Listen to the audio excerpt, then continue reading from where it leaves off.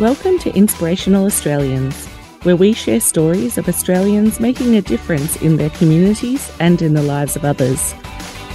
We at Inspirational Australians acknowledge the Wurundjeri and Bunurong people of the Kulin Nation as the traditional owners and custodians of the lands and waterways on which this podcast is produced. We pay our respect to elders past and present and those who are emerging, and extend our respect to all Aboriginal and Torres Strait Islander peoples. At Inspirational Australians, we are inspired by the world's oldest living culture and pay homage to their rich storytelling history when we share stories on our podcast.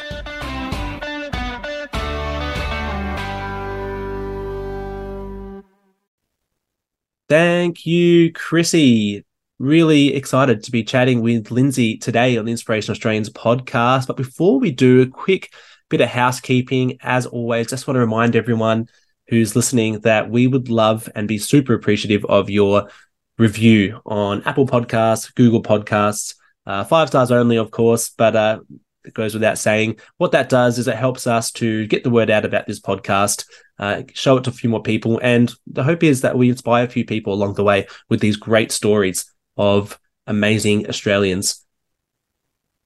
The other thing you can do is head to our Instagram, inspirational.australians, and check out our posts about guests that we've had. We've got little clips there as well. So check that out, give us a follow, and you can always engage with us. Please reach out to us and suggest if you've got someone you think who should be a guest. I'd say Instagram is the easiest way to get in touch with us. But as I said, back to today's guest, Lindsey. So Lindsey Dang is a very recent winner in our 7 Years Young Achiever Awards for Victoria. Lindsey won the Strategic Alliance Network Small Business Award because Lindsey founded Lindsey's VCE Tutoring, a boutique tutoring company aimed at unlocking students' academic potential in English and humanities.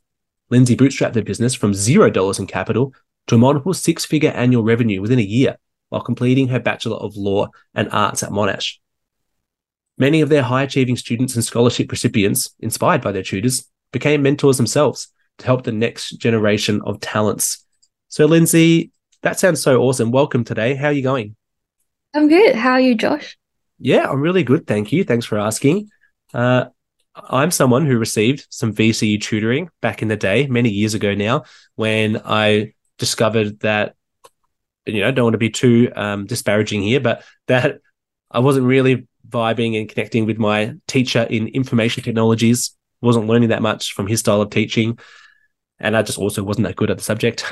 Got some tutoring and managed to get a pretty decent end score, one that I didn't think I was going to get, that's for sure, with that subject. So being on the recipient end, what you do is very powerful.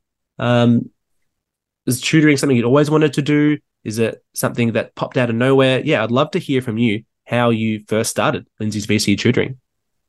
Thank you for having me here. And I think I started my first year of university.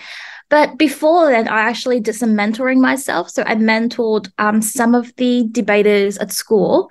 And before moving to Australia, I also mentored some younger students as well for English and humanities. So I like learning. And I feel like the easiest way to learn is actually to teach. That way you can articulate, and I find myself learning so much more from my students.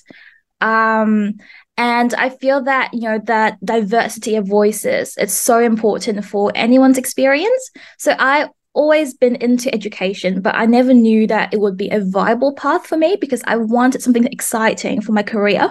At the same time, I wanted to always learn. So wear different hats and do a million things at the same time. So I wanted to teach. I want to read books. I also wanted to organize things. I like to draw.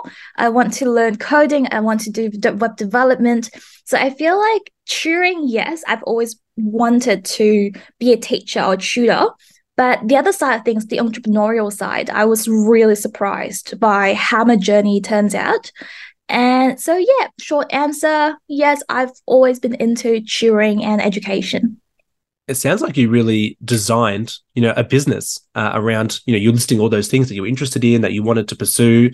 And I'm just picturing, sometimes I'm visual, you're like sitting on the floor with like all these books and like drawing the map of what is the one job that leads to all this? And yeah, it sounds like you've designed it really, really well.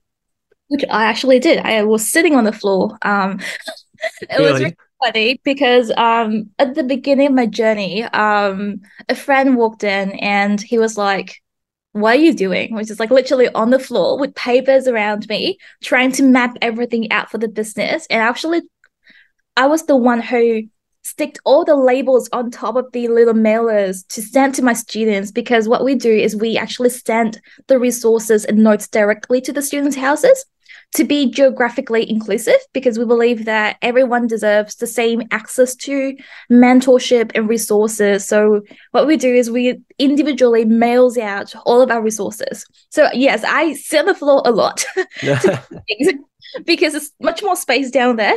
But So yeah, true. I designed everything just to deliver great value for students and parents.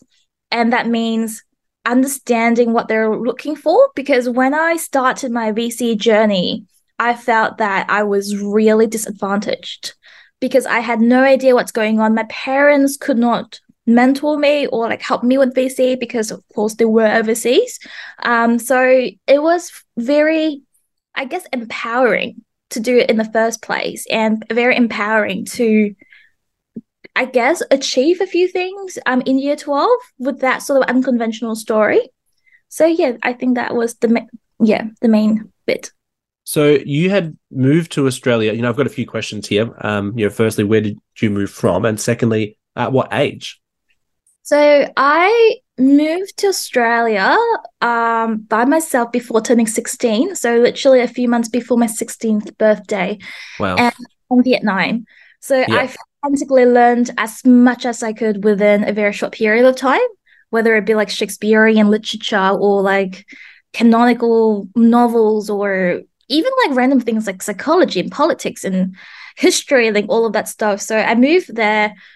I moved to Australia because I thought I wanted a fresh start, first of all. Like, not in a dramatic way, but like a fresh start as in something that where I can build myself from the ground up and to really discover what I am actually capable of, which is, I think, was a very important part of my life. So yeah, which is why I think I have what some people call the immigrant's mindset. So like internalize a lot of that outsider status and have different perceptions and believe that because I was not conventionally smart or like had the unconventional background, I just have to work 10 times as hard. Well, yeah. So yeah, you must have had that thought even before that age of 15 to put that plan into place. What were your parents like when, you were telling them you wanted to move overseas? My parents were a bit surprised. I think before I planned everything, I was in year 10, and I was just applying to random schools and scholarships by myself. My parents said, "No, you will never be ready to be alone or like to be by yourself until you're in university." So I want to prove my parents wrong. That's the child I was. So I applied to everything and show, look, I can get this spot, I can get that spot, even if you don't want me to. Yeah. I'll actually get it done. So my parents were really surprised. So they decided to support my decisions in the end, because one thing that parents, I guess that one thing that would really reassure parents is proactivity. And I think a lot of children at that age are very shy and passive and waiting for things to happen to them. And because my parents saw me going out of my way to apply for things and prepare myself, talk to alumni, that sort of stuff, they thought I might be ready. And at that point, fully supported my decision and just did whatever they could to help me prepare for the journey ahead. Wow, that's really cool. So you were applying for scholarships and you were able to obtain one? It was really interesting because scholarships are only available at private schools. I actually went to a public school, so I applied for them, but I did not actually go to a private school. I went to high school, which is not far from my house now. But you went to where, sorry? Q High School. Yeah, and, right. So at that age, moving over there and were you living, with a family or just by yourself? Yeah, I was living with a host family, so not with my parents. It was a different experience still, and it's sort of the experience where no one is there to hold your hand. which I think was really good for me because there are a lot of things that I felt that I needed to learn throughout year 11 and 12. So, Yeah. of course, there are things that were happening, on top of school and the academics. So I think that also were very character building. So there's a lot of, parents or even anyone who's been 15, 16 themselves, thinking they probably didn't even want to go to school at that time. And here you are looking to, you were just so intentional about the way that you were trying to finish off your schooling and then propel your career. So I'm, blown away by that. That's so impressive. When you moved to Australia, what was the biggest challenge for you, do you think, at that time? I think the main thing is understanding that people are different across the world. I was not struggling with English. I don't think I was struggling with the language itself, but I think that understanding, for example, in a developing country like Vietnam or China, probably not China, but Vietnam and Southeast Asian countries,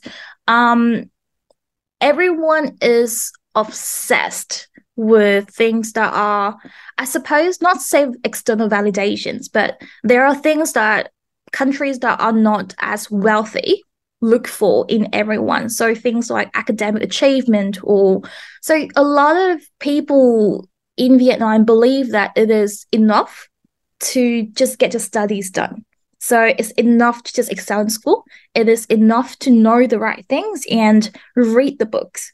But I found in Australia it's completely different. You have to be well-rounded. Have to know everything. You need to be socially very competent. You need to be empathetic. You need to be very aware of your surroundings. You have to be perceptive. So I feel like the expectations were different. Yeah. And adapting or understanding those expectations was the first step for me. That, yeah, school is amazing. Education is important. But there are a million other things that are also just as important or maybe even more important. So learning those other things like soft skills, I think was quite difficult. But I think it was good that I expanded my horizon for that. Yeah. So another thing you mentioned is that you'd already, and correct me if I'm wrong, you've been giving mentorship already in Vietnam before you moved to Australia? Yes. So Yeah. yeah, we did a lot of peer mentoring, and when I was in year 10, I went to an American bilingual school, and I was holding a couple of leadership positions, and that meant talking and helping other students out and organizing charity events or concerts or just working with the school to advance a lot of the social activities or impacts. So yeah, I did a little bit of that, and in year 11 and 12 at Q High School, I did a bit of debating mentoring for international students who really wanted to, I suppose, upskill and just be involved with something quite amazing. Yeah, that's really cool. So we'll fast forward a little bit. You've come to Australia and you're doing your VCE, and then you've gone on to university, right? And enrolled into a law degree. So at that time, were you thinking, casting yourself back, that you were going to be heading towards a law career?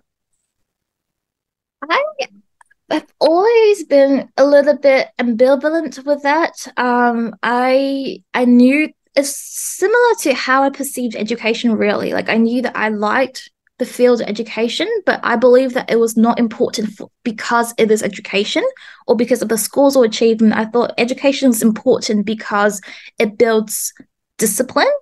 It is a very good, I suppose, playground for students to test their skills, or it is just like a mini version of life, really. And for law, I thought the same thing as well. I did not want to be a lawyer back then. Someone told me that I was too short to be a lawyer. What? I have no idea what that even meant, to be embarrassed, maybe. But I did not mind. I wanted to be in law because knowing how the world works is so important.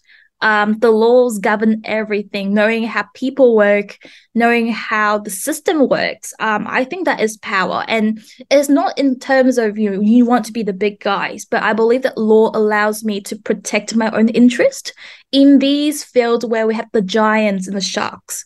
So I knew that I would always need my legal knowledge, knowing how corporations work, how the tax system works.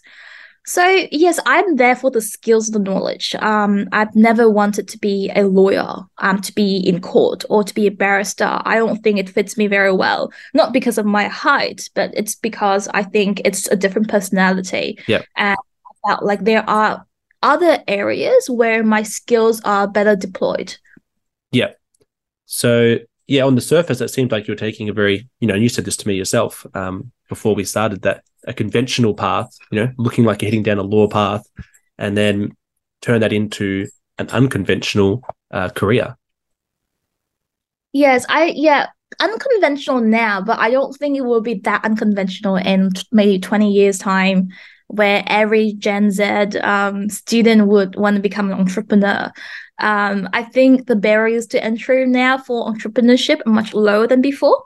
Yeah. But yeah, I think it's unconventional because the parents would not expect their children to just go out of university, let alone start a business when they're still studying.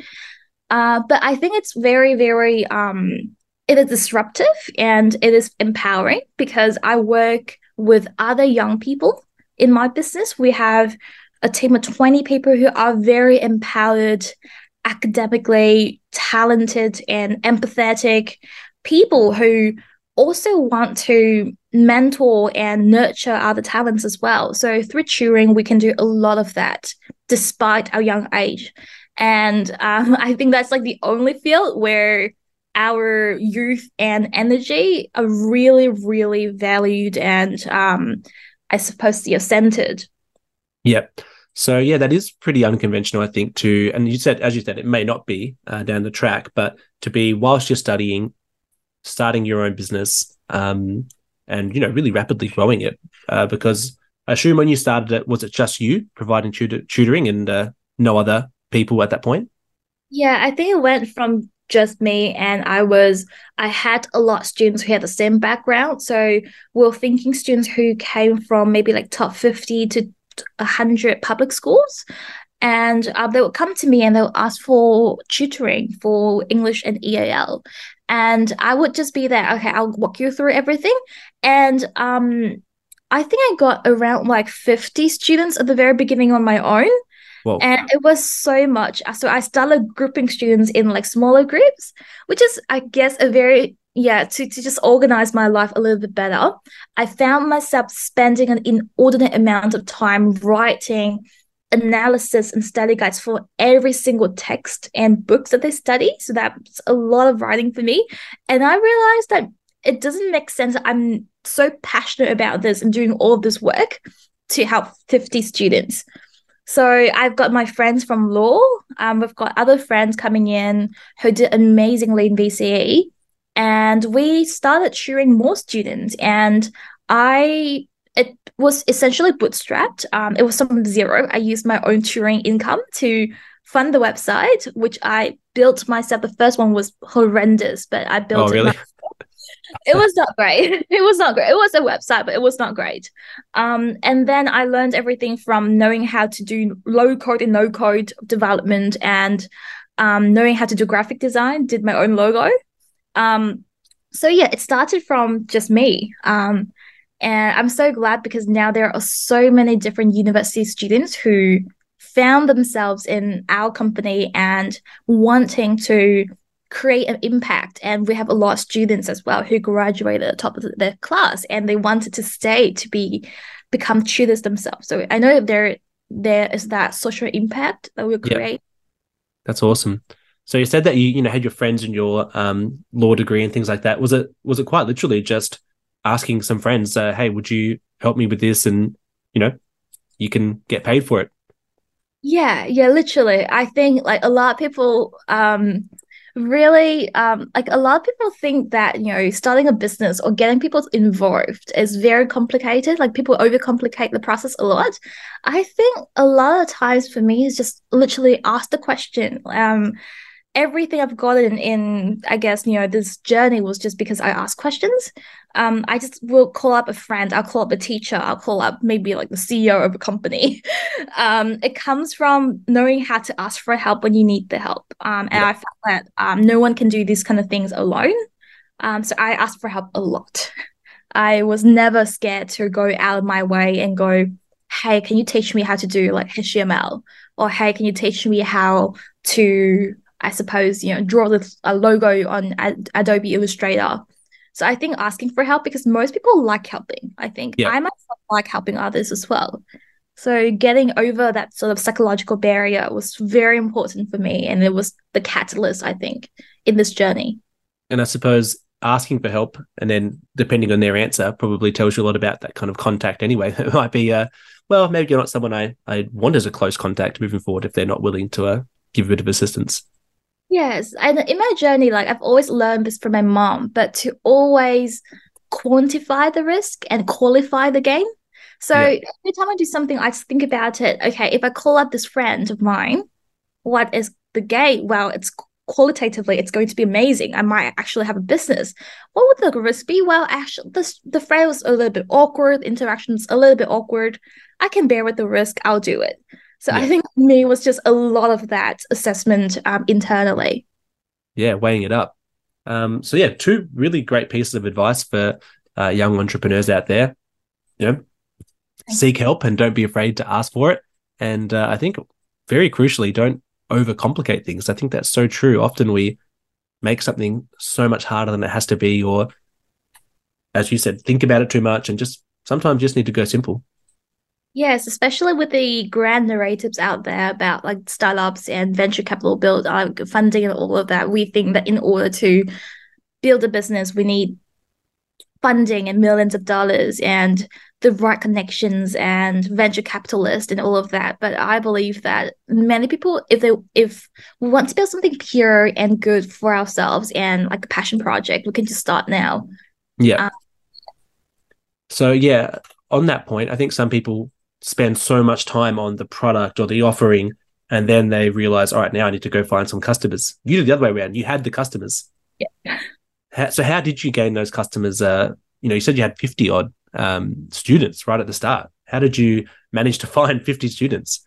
I think, so I'm very customers obsessed. Like I focus on a group of people first. I believe that I can help. And then I start just sort of iterating my products or my offering. So the first 50 students came from, I suppose, little communities where I sometimes volunteer. For example, when I started university and having, I suppose, that connection with just one person. So, for example, it was a student who works at an education company who wants to promote Victorian education to, I suppose, international students, for example. So that person asked me, hey, can you help me out? Can you go and talk to the students about your experience and how you, I suppose, how you got admitted to law school? So I just went, and there was like 100 students there already, and I didn't know that there would be like that many people talking. Oh, really? Attending the talk. How many did you think would be there? It was like 10 or 20. That's a huge increase, isn't it? Yeah, and I was just there and candidly sharing my experience, and a lot of people stayed back and asking for help. So I was literally just not thinking about building a business or anything like that. I was literally trying to help those who were in my shoes. And I did a number of those talks. I did a few talks for different communities and not-for-profits. And after that, students would reach out to me and ask for help, and I usually just go, look, like I'm quite happy to just look at your work and review your essays. But then after a while, they keep asking their friends to come with them, and they start building a group for me. Like I did not do much back then in terms of getting students. It was just either like lower classmen or students bringing their friends, and they would ask, can you like actually tutor us throughout the whole year? And I said, okay, I'll do it. And I let them set the price. I was just like, well, I know you guys are struggling with like everything as well. Like literally just set the price. And they set a fair price for me. So it allowed me to just keep moving with it. And more friends come in. So I think I believe in delivering great value for everyone that I work with. And I think everything just turns out to be okay if that is the main focus, the primary focus to deliver value. And yeah, so from 10 students, each of the 10 students would tell their friends 20, 30, 40, 50. Wow. And of course, there are community groups on Facebook as well. And they would just tag me in if they see something like, oh my God, this is the best tutor ever. So it started from there. Yeah. It started so organically, and it started from such a beautiful place of you just wanting to help and give back. And I think that's probably why they were so, they latched onto it so quickly and wanted to bring their friends in because they say, hey, Lindsey just wants to, help us out. And of course, they're willing to pay for it because it was so valuable. As you said, you focused on the value. Yeah, it was the same, like, it was really organic with the tutors as well. And I think that was also an important part of it because we know there are headhunters in the market and messaging a lot of tutors and high achievers. But for us, a lot of the tutors heard about the company from our past students. Yeah. And because of that, we do not struggle getting the tutors to work with us either. And there are also a lot of companies in the market that charge a commission for, I guess, giving the tutors to students. What we don't do commission. What we do is we have a little bit of a gap between the actual revenue and what we pay the tutors, but not a lot. It is smaller than an average agency. But with that gap, we give them unlimited mentorship, 10,000 pages worth of analysis, PowerPoints pre-built for them, an office space. All the students would do all the admin work. So I think a lot of things, every cent I take from the tutor, I have to justify it really well. I think, yes, I am very student obsessed, but at this point, I feel like I'm also very like tutor obsessed as well because I don't believe in educators not being nurtured and being able to deliver great value. So running this business that's rapidly grown, do you still have the chance to do some tutoring yourself, or are you now mainly just organizing everyone? I actually promised myself that I would never be able to empathize with my tutors unless I teach a little bit every year. So even if I'm incredibly busy having to do a million things at the same time, I promised myself that I will still teach, even just a couple of students per year. It's not that much time. It's 2 hours per week max. And because I've done all the work to mentor my tutors, I know the books, I know the curriculum. And I think it's just about a lot of people think that being CEO or founder is about vanity. I think it's about being the position to empathize and actually make an impact. So I promised myself I'll never stop teaching, even if it's just like half an hour per week or so. Yeah. Wow, that's really good. So you raised something interesting to me, again, when we were chatting just before we got started about, private school educated versus students who are already, very intelligent. How do you feel that plays in? Because you would see VCE students, obviously, from all range of I was going to say the spectrum, it's not the right word, but from each kind of background and that kind of thing. What do you see is that makes a good student? I think in terms of background or context, I think a good student, or maybe a student who is at advantage, is someone who was raised in an environment where they're surrounded with that cultural capital or like the information. Because I think the reason why we only focus on English is because it is the one subject that segregates students who are at advantage socioeconomically and students who are not. Because with maths, 1 + 1 = 2. But with English, 1 + 1 might equals feminism, or 1 + 1 equals something else. And without a very good upbringing with books and like parents teaching their children about values and morality and all of that and the religion, it is impossible to have an equal playing field.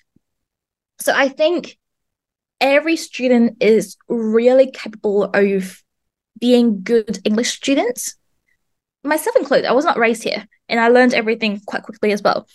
But I think the one thing that we try to do is recreate that kind of habitus or the environment that created so many good, well-spoken, well-versed students. And that usually comes from students with parents who are politicians or lawyers or doctors or people who are just surrounding themselves with books, and students who came from first-generation immigrants background. My parents speak Vietnamese, and the books when I was growing up, they were in Vietnamese.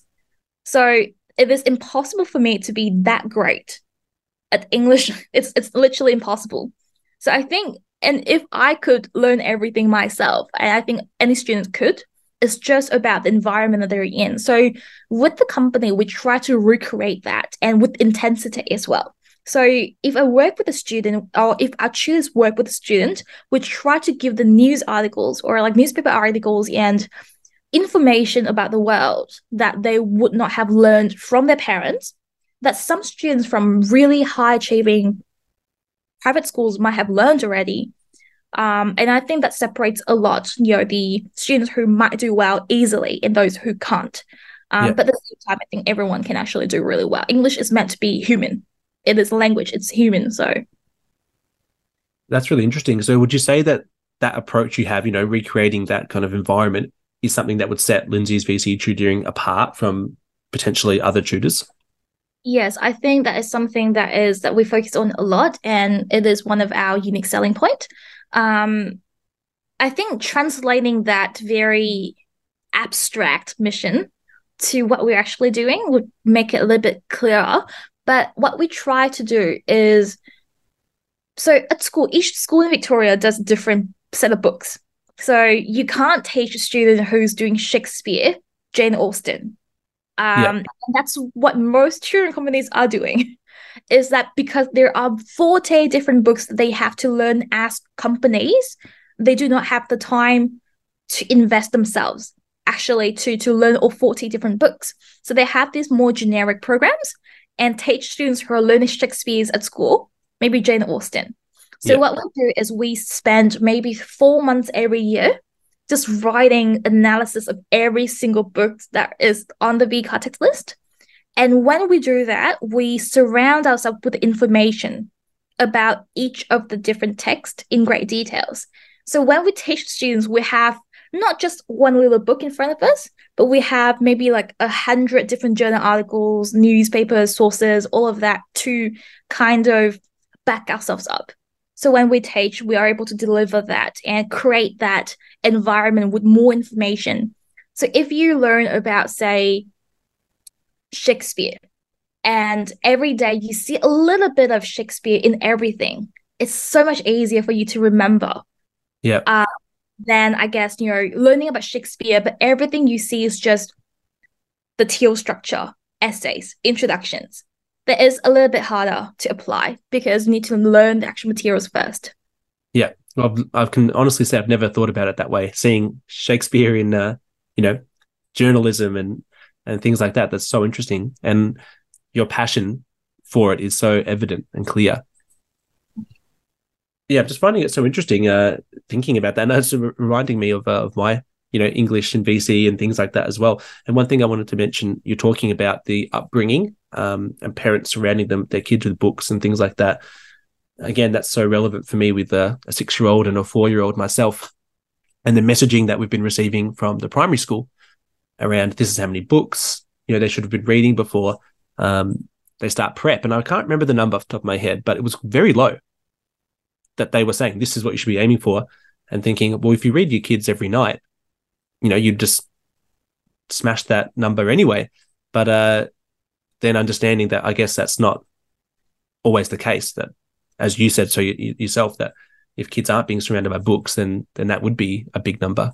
So I'm guessing that's one of the challenges that you face with students who haven't been exposed to that kind of upbringing. Yes, definitely. I think I think I benefit from the fact that my mom read to me every night when I was brought up as well. And sometimes she was reading to me bilingually.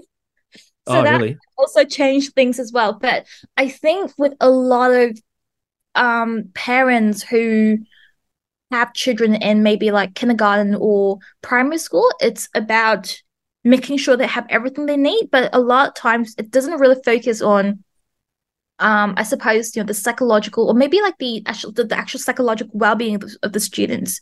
So giving giving the child maybe everything they need in terms of food and nutrition is important, getting them to do sports.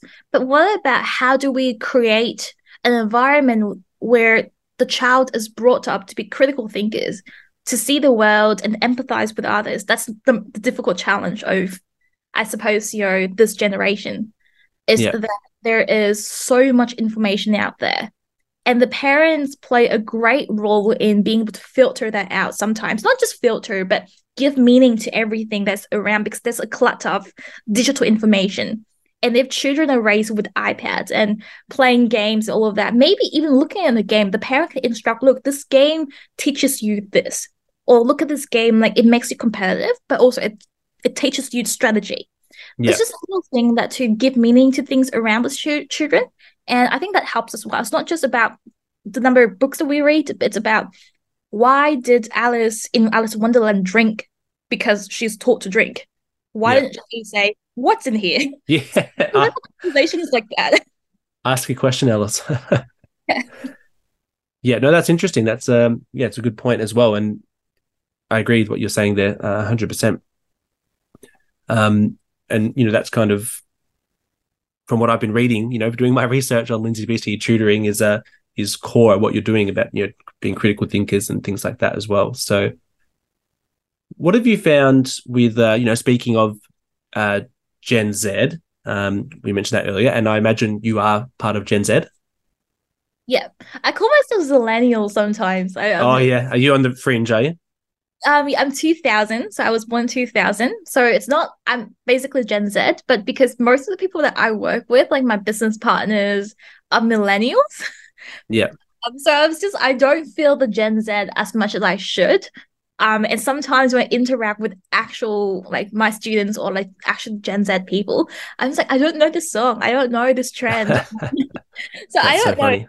in the middle, but yes. Yeah. Yeah. Well, I guess my question was going to be, what are you seeing as Gen Z's kind of biggest challenge as they are, moving through school into completing VCE and getting out into the world?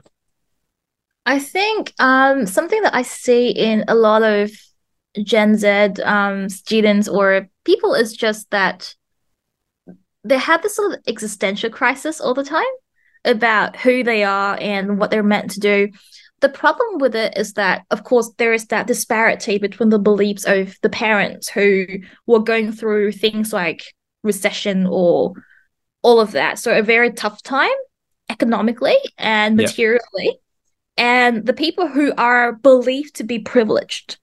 So I think that is quite problematic, and it formed a lot of the issues that the younger students are dealing with is because there's a duality in it as well, that they believe that they are lucky, but at the same time, because of that, they are incredibly unlucky.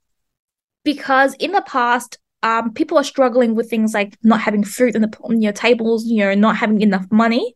And now because a lot of parents or a lot of the older generation thinks that because there's food on the table and they have money, they are lucky.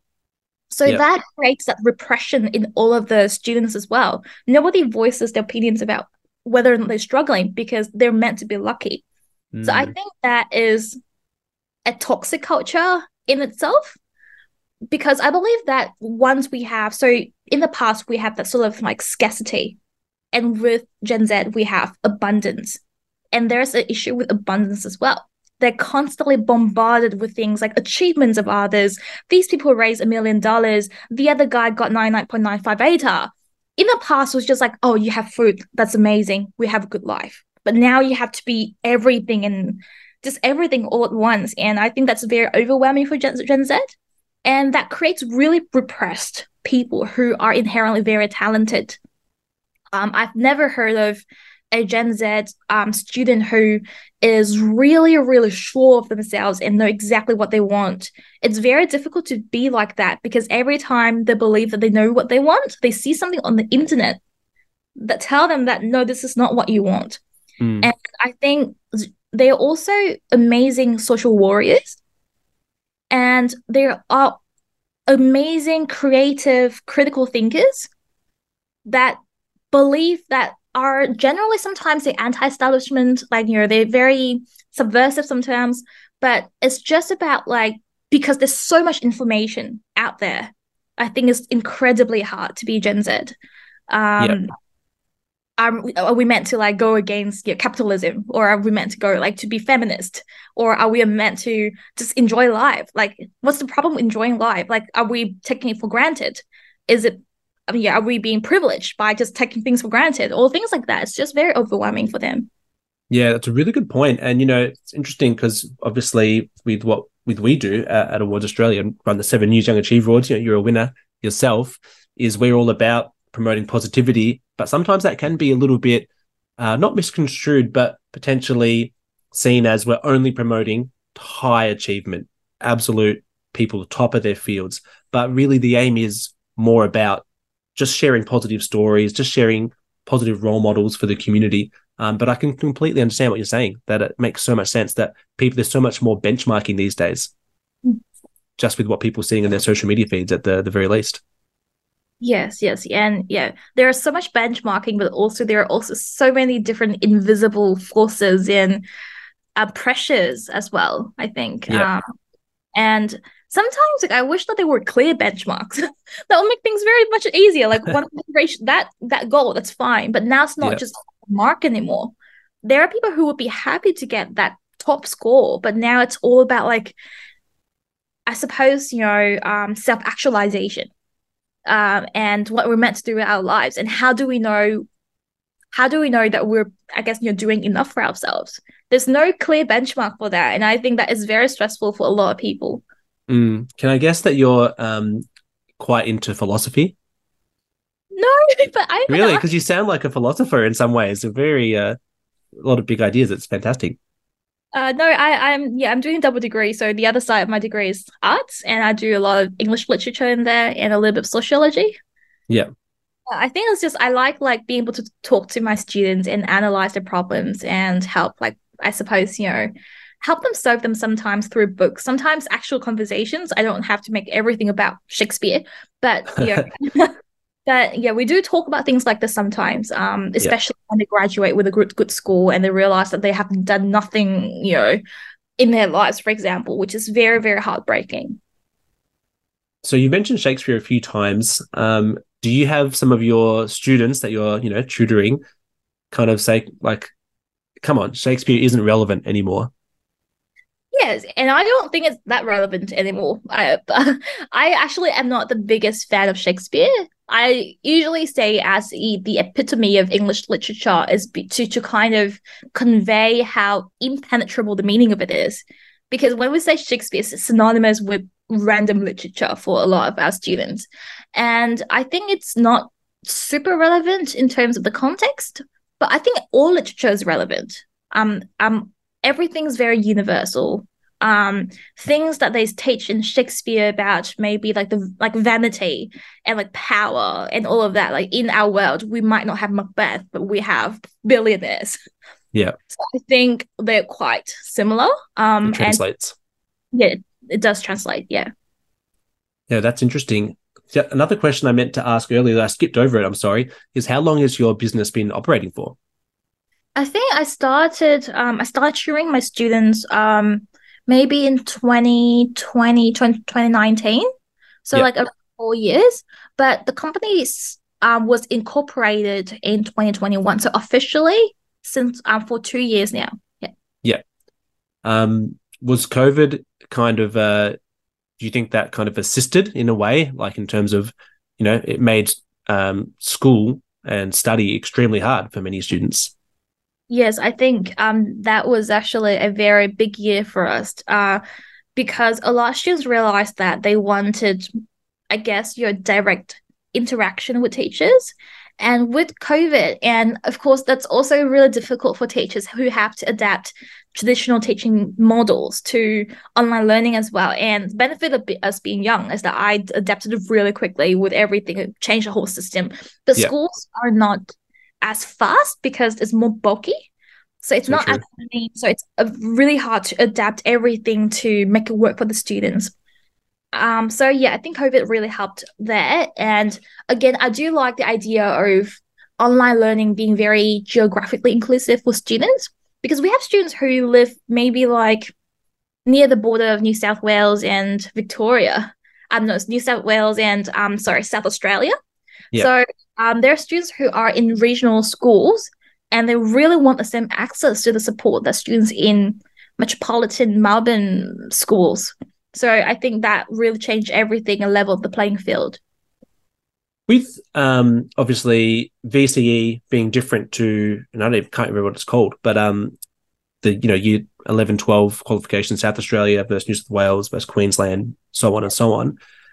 Does that mean that your focus really has to be only on VCE, or is it something that you could expand the business to include other states?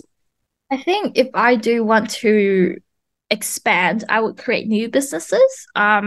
Because I do believe in having smaller companies and focus on actual niche markets. Just because I think smaller companies are actually quite well perceived by the Australian public these days. And also with VC, I would love to just keep it as it is, to just make sure that we do not compromise our quality. If we do want to expand to HSA, so the New South Wales version, I would want to build everything from scratch as well to make sure that I have the right people and we have the right clients first. So Yeah. it's not the same, I don't think. It's about the people. So it can't be the same. Yeah. Yeah. No, that makes a lot of sense. Another thing I wanted to ask you is because I can see it behind you. This is not it's not very good for the listeners of our audio only format, but I can see behind you the certificate that you would have received as a finalist in the 7 News Young Achiever Awards.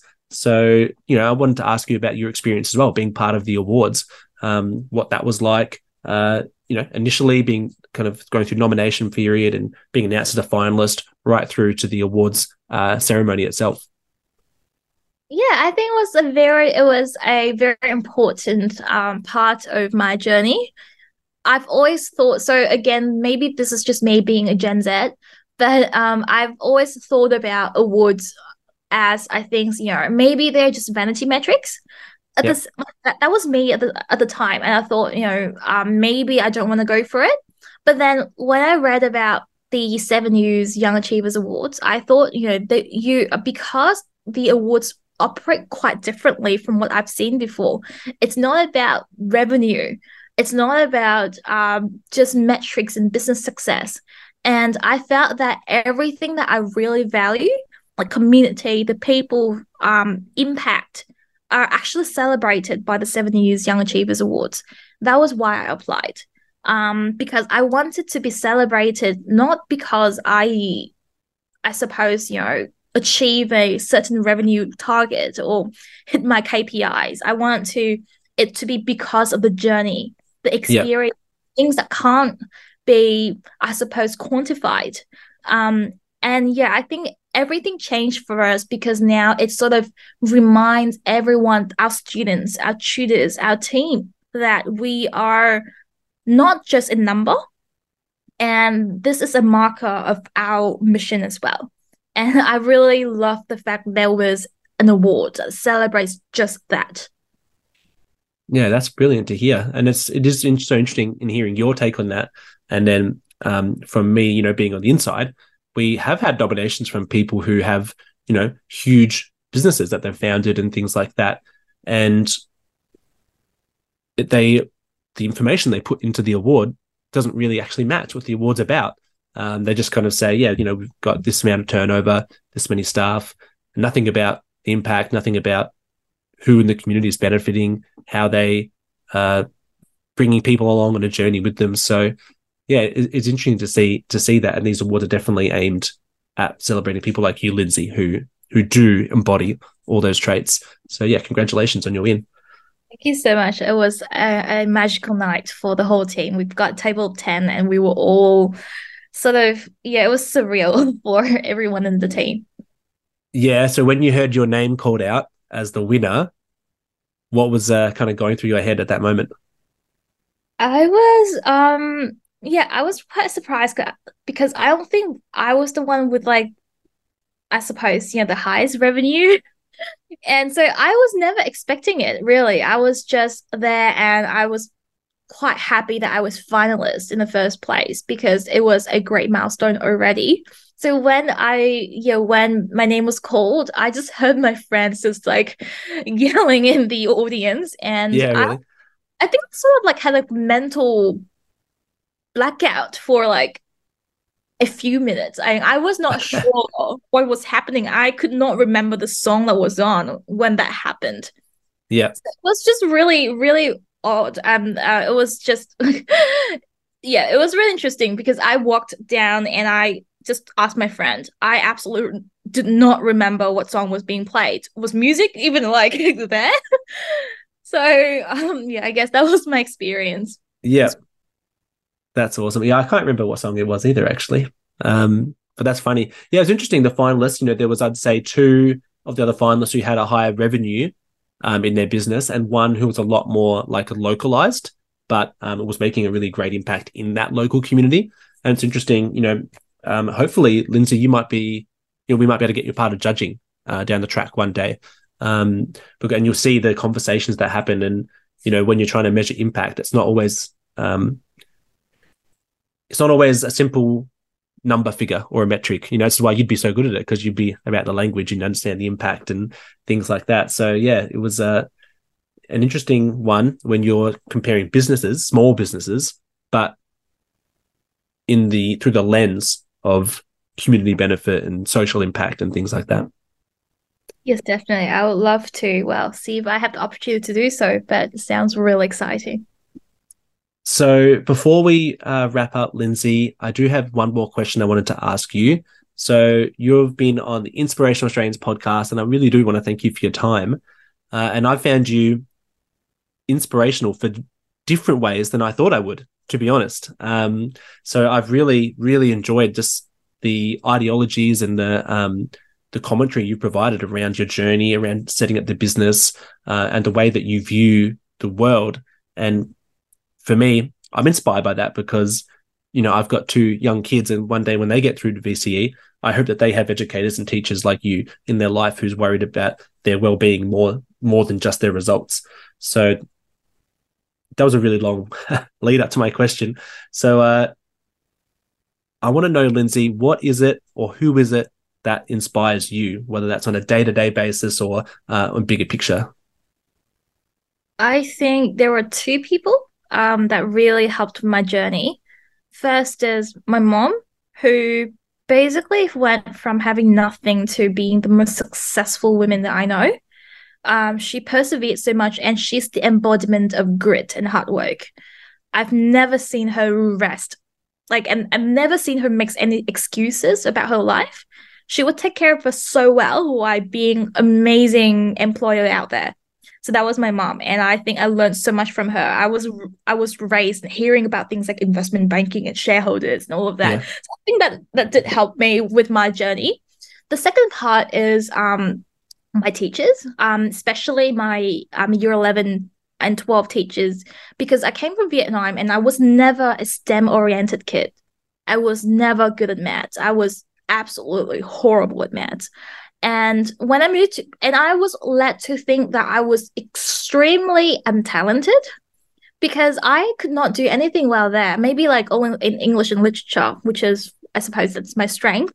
And when I moved to Australia, I've got amazing teachers, and I cried after my first oral presentation because I was so nervous about doing a presentation in front of everyone. Just moving to a new country, I wasn't sure if I was saying things right.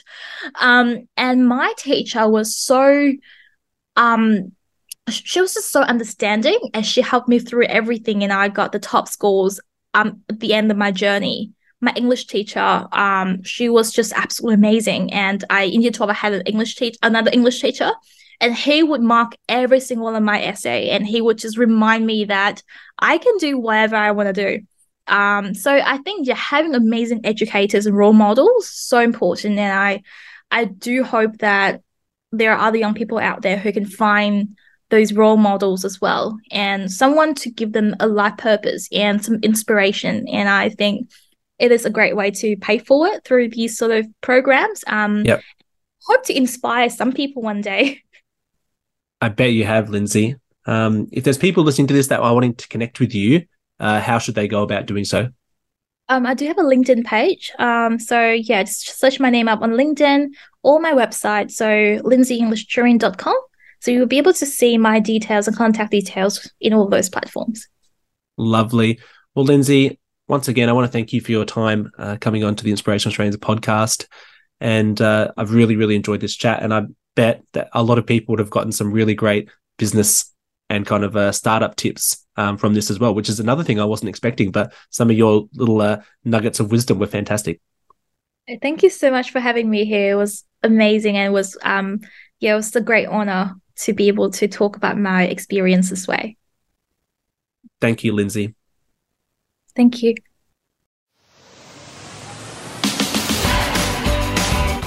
The Inspirational Australians podcast is brought to you by Awards Australia. We recognise, celebrate and share the stories of inspirational Australians through our awards programs across the country. To find out more, to nominate an inspirational Australian in your life, or to partner with our awards, visit awardsaustralia.com. If you enjoyed today's story, we'd love it if you could subscribe, rate and review to make sure you don't miss an episode and to help our guests reach more people with their inspirational stories.